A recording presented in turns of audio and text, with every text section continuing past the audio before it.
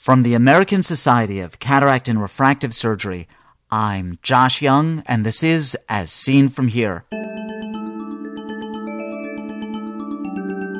On today's podcast, Obscured by Smoke. Of all the risk factors that we looked at, the strongest and most consistent risk factors was cigarette smoking. First this.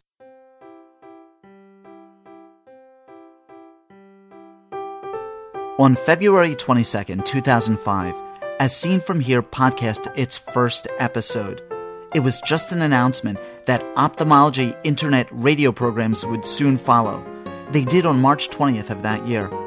And they were downloaded by exactly no one, because podcasts had only just been invented. Hello? This is As Seen From Here. Hello? Anybody out there? The idea of podcasting to physicians was so new that the Chicago Tribune ran an article about As Seen From Here, calling it a clear vision of the future. Email me, I'll send you a PDF of my brush with fame. Now, entering its fifth year of podcasting, As Seen From Here has thousands of downloads in more than 100 countries. Even before this enormous growth, the American Society of Cataract and Refractive Surgery shared my vision of ophthalmic education without borders, that geographic barriers should not be educational barriers. And you know what? You share this vision too. Kudos to the ASCRS, and kudos to you. I can't imagine why anyone would smoke. Yet cigarette smoking continues to increase in popularity in Asia, with an estimated quadrupling in Asian smoking-related mortality between 1998 and 2030. We've read of connections between cigarette smoking and macular degeneration in Caucasian populations. To what extent are these findings applicable to Asian patients?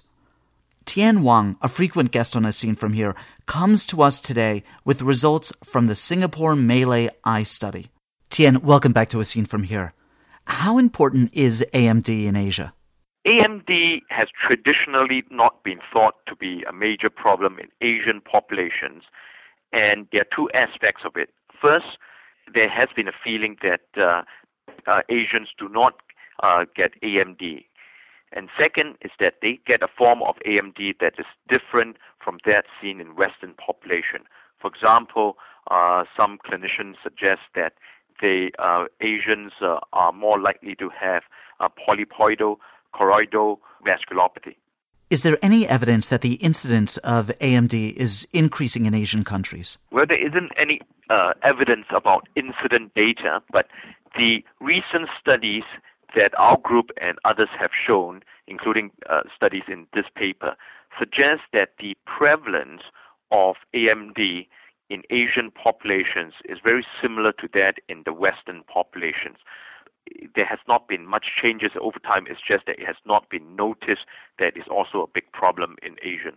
What are the factors, environmental and otherwise, that are known to contribute to AMD? Traditionally, there are factors that are related to both genetic and environmental factors. We know that there is very strong genetic risk factors for AMD, and this has been identified in mainly Western populations. The frequency of the genes and the influence of genetic factors in Asian populations is less well studied. The second group of factors are so-called environmental or lifestyle risk factors, of which there are probably three major groups. One is cigarette smoking, and that has been shown consistently in both Western and in Asian populations, such as the study here, to be associated strongly, consistently, and in a dose-dependent fashion with AMD. So the more you smoke, the longer you smoke, the more current your smoking status is, the higher the risk of AMD in both Western as well as in Asian populations. The third group of risk factors are really cardiovascular risk factors. And there has been less consistent associations, but nevertheless, people with AMD are known to have a higher prevalence and frequency of risk factors such as high blood pressure or hypertension, as well as various risk factors such as inflammatory risk factors, as well as, in fact, even dietary risk factors. Tien, what is the Singapore Malay Eye Study? The Singapore Malay Eye Study is a population-based survey, and it's modeled after the classic Beaver Dam and the Blue Mountains Eye Study done in Wisconsin and in Australia, respectively. And the study aim was to examine in people 40 to 80 years of Malay ethnicity, which is one of the major Asian ethnic groups in Asia, both the prevalence as well as the risk factors and impact of eye diseases in Asians. And in the Singapore Malay Eye Study, we examined 3,280 people, giving an overall response rate from eligible participants of 78.7%. And we have previously described the prevalence of visual impairment, the causes of visual impairment, as well as the epidemiology of myopia, glaucoma, cataract, and other disorders. How was AMD determined, and what constituted AMD for the purpose of this study? For the purpose of this study, we took digital retinal photographs after dilation of two fields in both eyes, and we graded these photographs for the presence and severity of AMD according to the Wisconsin AMD classification. Essentially, this grades AMD into two major disease categories: early AMD and late AMD. Early AMD signs includes soft drusens as well as retinal pigment epithelial changes, both hyper and hypopigmentary changes. And late AMD includes both neovascular or exudative AMD as well as geographic atrophy. What parameters were investigated? We investigated both via questionnaire, a host of environmental and lifestyle risk factors, as well as by laboratory and clinical investigations, various cardiovascular risk factors. Tien, what were your results? The main findings were that as mentioned before, that the prevalence of AMD, both early and late, was very similar to the prevalence of AMD in similarly aged populations seen, for example, in the Blue Mountains Eye Study. And that is probably one of the major findings of this paper.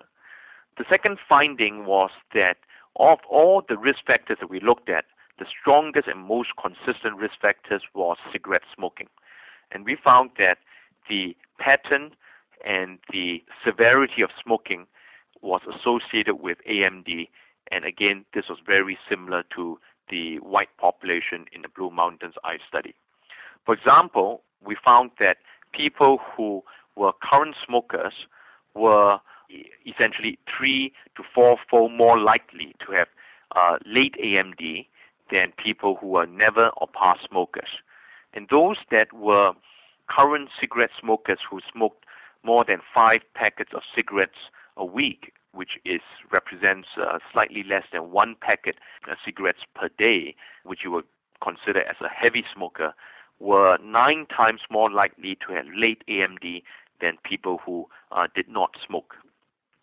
And this is very similar to the Blue Mountains Eye Study, which found that current cigarette smokers were 4 to 5 times more likely than non-smokers to have late AMD, and that if you were a cigarette smoker, a heavy cigarette smoker of more than 5 packs per week, you were about 6-fold more likely to have late AMD.